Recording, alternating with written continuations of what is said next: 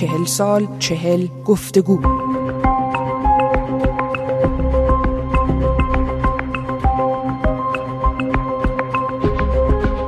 ابوالحسن بنی صدر، سیاستمدار و اقتصاددان و نخستین رئیس جمهوری ایران در پی انقلاب 57 ساکن فرانسه است و در ورسای نزدیکی شهر پاریس زندگی می کند.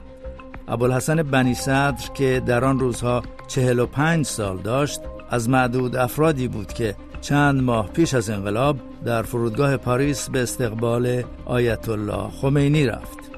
در گفتگوی ویژه امروز با ابوالحسن بنی صدر علاوه بر مسائل 40 سال پیش از او پرسیدم آیا هرگز تصور می کرد که تظاهرات و اعتصاب‌ها در ایران طی 4 ماه به پیروزی انقلاب 57 منجر شود؟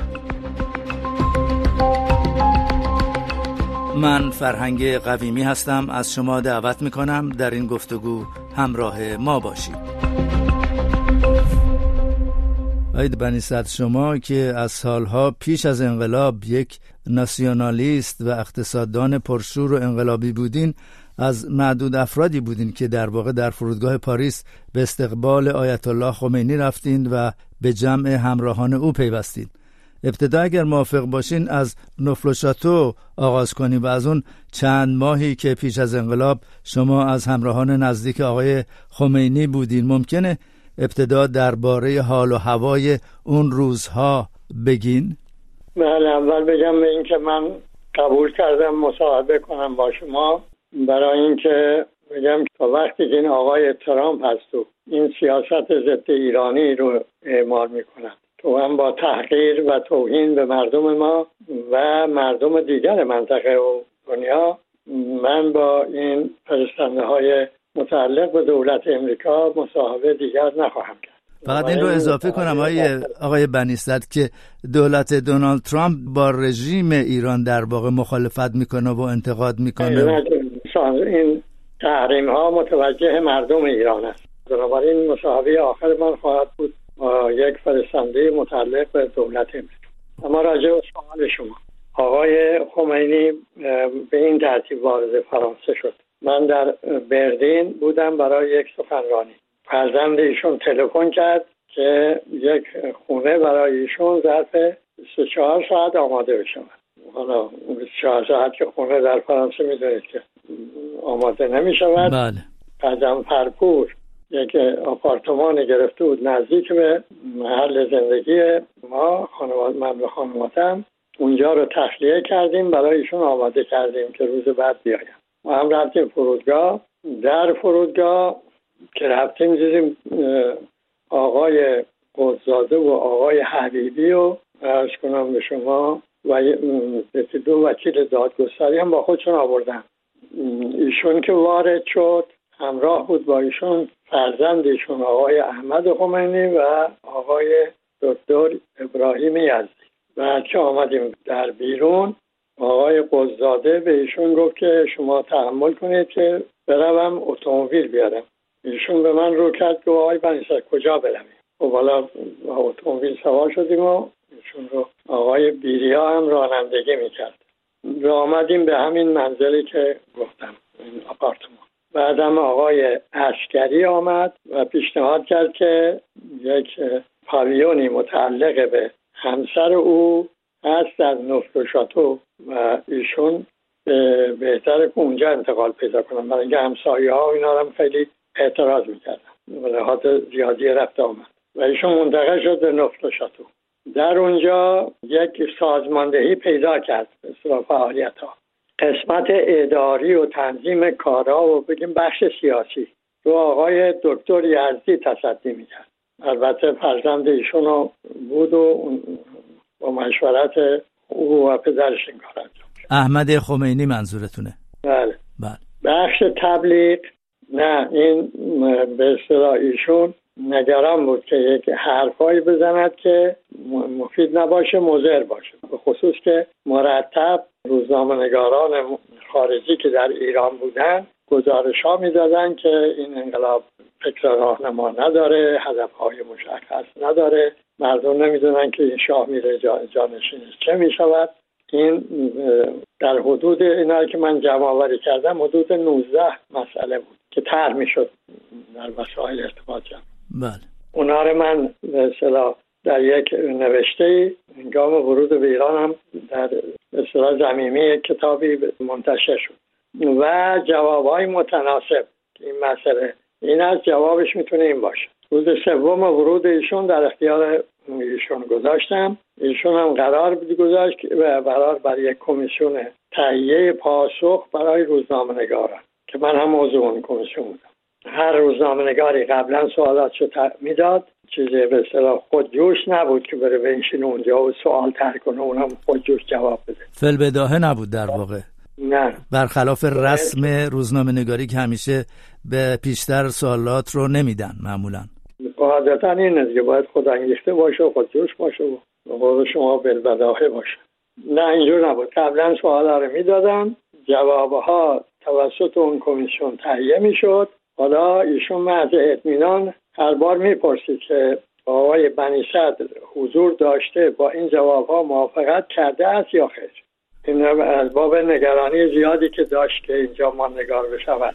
پس بنابراین آقای خمینی خیلی به شما اطمینان داشتند و 100% مورد اعتماد. از لحاظ سیاسی و تشکیلاتی گفتم اونا با آقای دکتر عزیزی بود. از لحاظ تبلیغ اینکه سخنی نگوید که مثلا این دنیای غرب دیگه این پنبه ایشون رو بزنم، این مثلا اصرار داشت که این جوابها سنجیده باشه.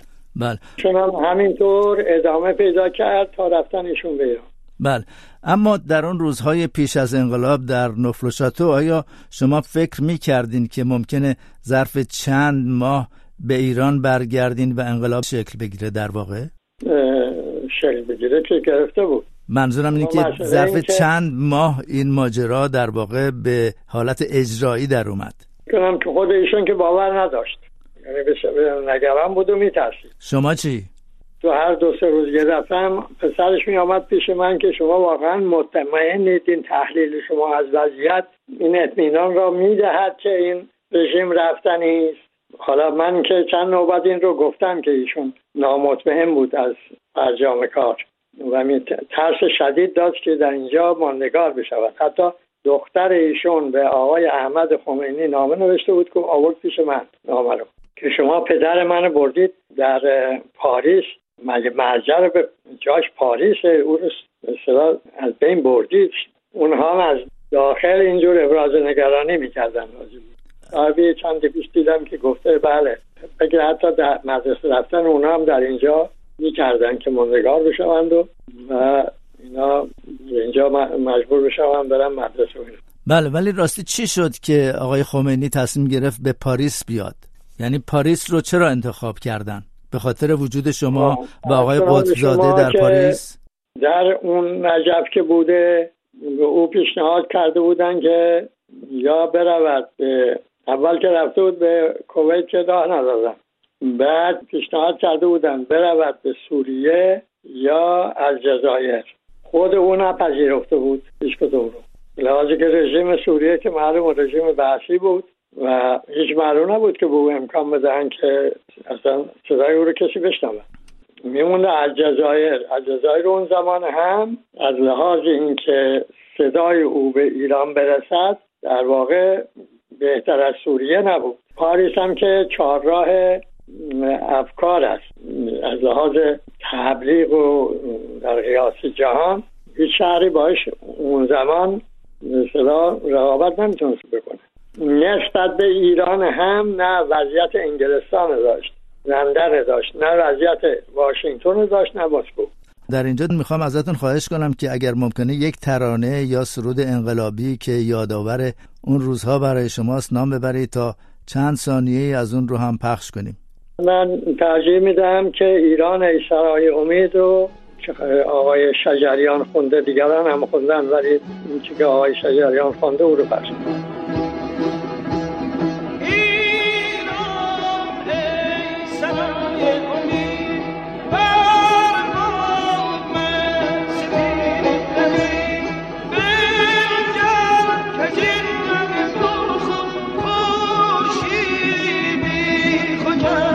رسی آقای بنی صدر، به نظر شما چه عاملی باعث شد که اعتراضها و اعتصابها در ایران شدت بگیره و انقلاب با اون سرعت از راه برسه؟ ببینید، انقلاب یک عواملی میخواد که در کتاب انقلاب تفصیل گفتم. یک عواملی میخواد در رژیم باید پیدا بشه، یک عواملی میخواد در جامعه باید پیدا بشه. انقلاب چیزی دستوری نیست که کسانی دستور بدن مردمی هم بدن انقلاب بکنن. مثلا خود آقای خمینی تا 40 تبریز هرچی هم بهش اصرار میکردیم که موضع بگیر جرئت نمیکرد، میگفت سنگ روی یخ میشه. حالا تو این همه تبلیغ میکنن که مثل که ایشون خالق انقلاب بوده. خب اون عواملی که در دولت پیدا شد، در دولت رژیم شاه، اونا حدود 20 عامله، یکی دوتا هم نیست. اما حالا به طور عمده بخوایم بگیم، اولش خارجی شدن دولت بود نسبت به جامعه مدنی مردم. دومش این حالت وابستگی زیاده از حد اون رژیم به ایالات متحده به طور خاص و غرب به طور عام. حالا که در بعد مدتی به دو طرف هم یک طرف مقابل هم یه باچای میدن. 3 اینکه دستگاه اداری و نظامی اون رژیم گرفتار یک تضادهای درونی شده بود که این رو سوس میشکرد پایشو. 4 اینکه با شکست امریکا در ویتنام، حالا که اسناد سفارت امریکا، من اون را هم در یک کتابی سیاست امریکا در ایران تا انقلاب بررسی کردم. اونجا به اون اسناد مراجعه کنید، میبینید که خود ایالات متحده هم نگران این بوده که این رژیم اصطلاح موقعیت غرب رو در ایران منطقه به خطر بیاندازه به لحاظ سقوطش. آقای بنی صدر، ببخشین وقتمون زیاد نیست، اگر ممکنه بریم به ایران و همون روزهایی که اوایل انقلاب شما به رغم اینکه با موافقت آقای خمینی عضو شورای انقلاب شدین، اما حاضر به همکاری با دولت موقت مهدی بازرگان نشدین اوایل. علت چی بود؟ بله، اول این جمله رو تمام کنم برای اینکه اون بسیار مهمه. خواهش میکنم. شما اگر کتاب سلیمان رو بخوانید، ایشون میگوید که وقتی وارد ایران شده و وضعیت ایران رو بررسی کرده و گزارش‌ها دریافت کرده، متوجه شده که اقتصاد ایران در وضعیت بسیار خطرناکی دارد. حالا با وزرا صحبت کرده و بعد اینها بماند. مثلا این عوامل در اون رژیم جمع شد، یا عواملی هم در جامعه پدید آمد. مهمترین عاملی که در جامعه پدید آمد این بود که اون اندیشه راهنمای عمومی چه کارپذیری رو به جامعه القا می‌کرد و جاش داد به اندیشه راهنمای دیگری که میگفت به جامعه میتونی فعال باشی و توانایی داشته باشی. اما اینکه ما که آمدیم چرا در حکومت شرکت نکردم، اولا تو اسناد سفارت امریکا که شما مراجعه کنید میگه که چند سند وجود دارد که بنابر اونها گفتگوهایی که میشده با امریکایی‌ها این بوده که بنی صدر در حکومت شرکت داده نشود. یک سندی تازه ویکیلیکس منتشر کرده، او میگوید یک مقام نهضت آزادی به رئیس قسمت سیاسی سفارت امریکا میگفته است که اطمینان میداده است که بنی صدر در حکومت نخواهد بود، او در پاریس باشه و برای فعالیت‌های فکری و روشن فکریش مناسب تر است. پس در واقع حکومت مهندس بازرگان خیلی هم تمایلی به این نداشت که من در حکومت باشم. یه زمانی به بعد چرا آقای مهندس بازرگان به من پیشنهاد وزارت خارجه رو کرد بعد از استعفای آقای دکتر سنجابی.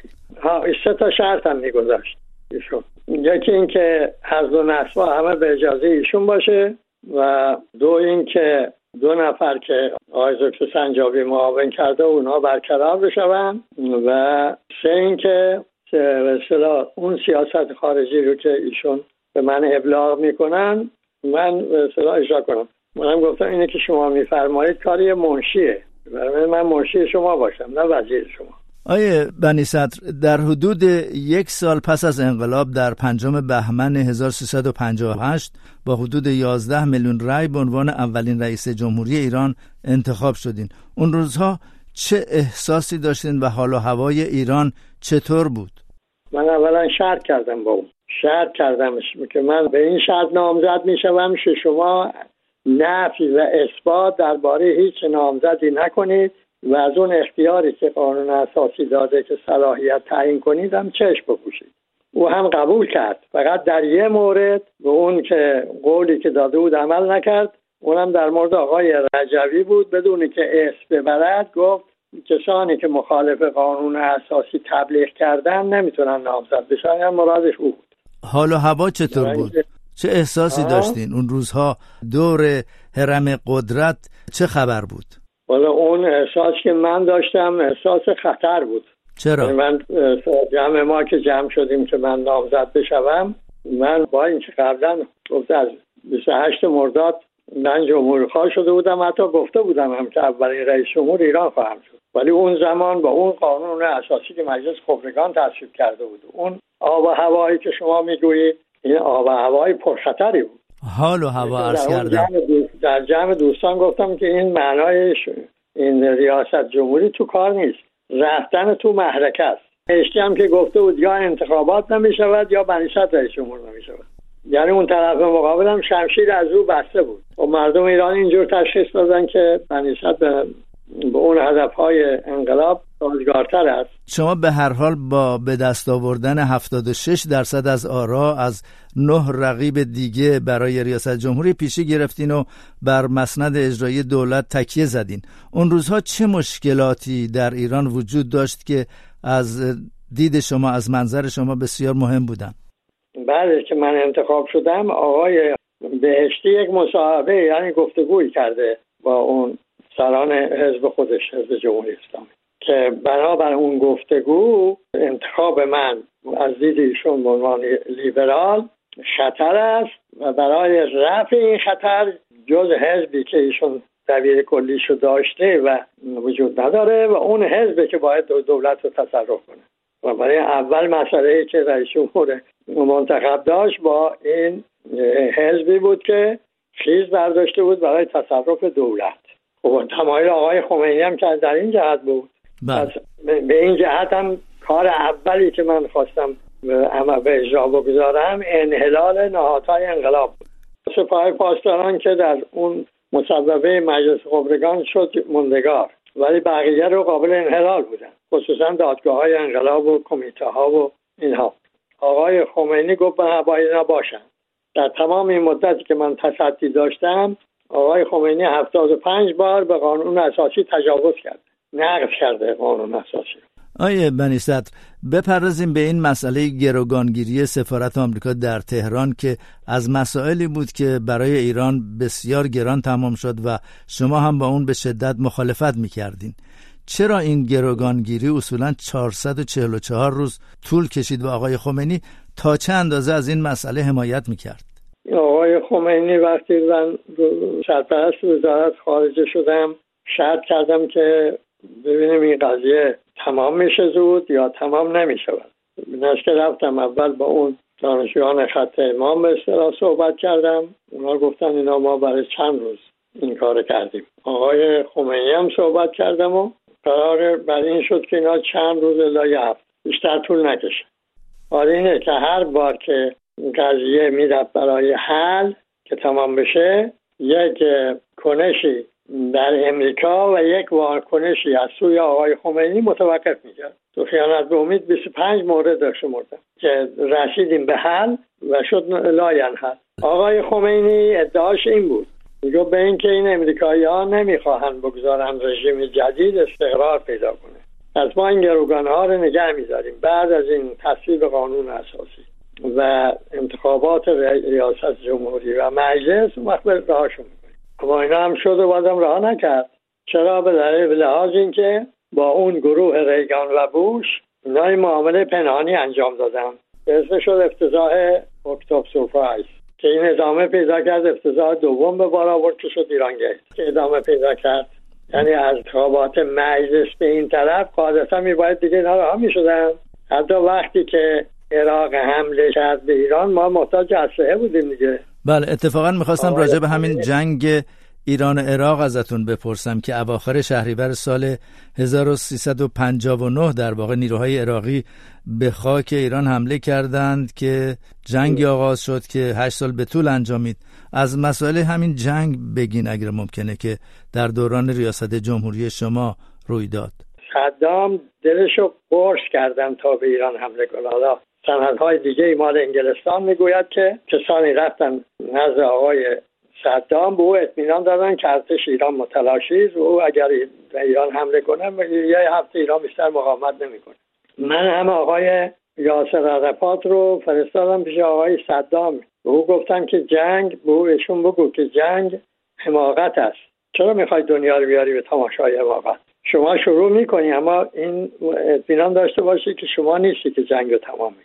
او هم برگشت به من گفت که این صدام خیلی مغرور مثل طاووس نشست و گفت کار ایران 4 روز الا یه هفته تمامه. بعدم اسناد جدید منتشر شد که معلوم میشه ایشون فکر میکرده میتونه ایران رو تجزیه کنه، بنابراین از لحاظ شرق عراق مزاحمی برای قدرت منطقه‌ای شدن خودش نداشته باشه. البته زمینه‌اش متلاشی شدن ارتش ایران هم بود. در اینجا اگر ممکنه در انتهای سخن به مسئله بپردازیم که باعث شد شما مسند ریاست جمهوری رو ترک کنید و از ایران خارج بشین. اگه ممکنه عوامل اصلی این تصمیم خودتون رو برای شنوندگان ما توضیح بدین.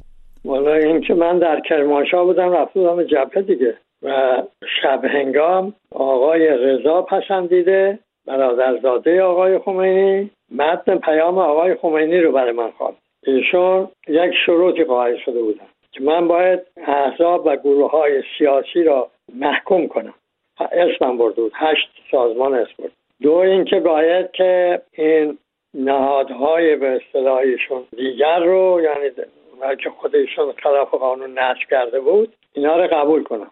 حالا به شما بگم که من در آخرین دیدار با او تازه متوجه شدم قبول نمی کردم که خود او دستش تو کار این داده‌بندهای محرمانه است سر گروگان‌ها. اونجا متوجه شدم یعنی فرزندش صحبتی پیش آورد که معلوم شد که نه، خودشون سرپرستی می‌فرمایند. در واقع از من می‌خواست که اون معامله پنهانی رو من هم امضا کنم. تنها داخلی نبود، این آقا دستش زیر سنگ بود، معامله رو انجام داده بود. حالا اگر جنگ تمام میشد، قرار بود در خرداد 60 تمام بشه، اونا کودتا کردن که ادامه پیدا کنه، یک معامله پنهانی روی دست آقا هر زمان ممکن لو بره و ایشون مفتضح بشون. این معامله پنهانی چی بود و میگین که دستش زیر سنگ بود؟ گروگان‌ها دیگه که به عقب بیاندازن آزادی گروگان‌ها رو تا انتخابات ریاست جمهوری امریکا در نوامبر 1980. همینطور هم انجام شد.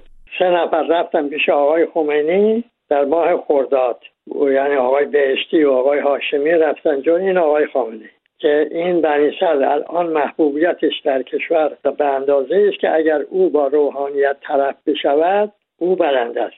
اگر این جنگ تمام کنه سوار تانکاش میشود میاد تهران، دیگه شما هم حریفش نخواهی بود. الان باید کلک رو کن. پس ایشون اصراری که من تسلیم خواستهای او بشوم این دلایل بود. منم نمیتوانستم تسلیم بشوم. خب کجا باید باشم؟ از دید من باید جایی می بودم که میتوانستم اون چه پنهان است آشکار کنم و با ادامه جنگ مبارزه کنم، در دفاع از انقلاب و هدفهاش بکوشم که 40 سال مشغولم. بله، و هنوز هم شما خودتون رو انقلابی میدونید و فکر میکنید که احتمال داره این حکومت فعلی سقوط کنه؟ احتمال قطعی جونم، احتمال نمیدم، قطعی میدونم. لازم که این ضد هدفهای اون انقلاب ایران، مردم ایران، اسلام، همه قربانیان بازسازی استبداد توسط این ملاتاریا شد.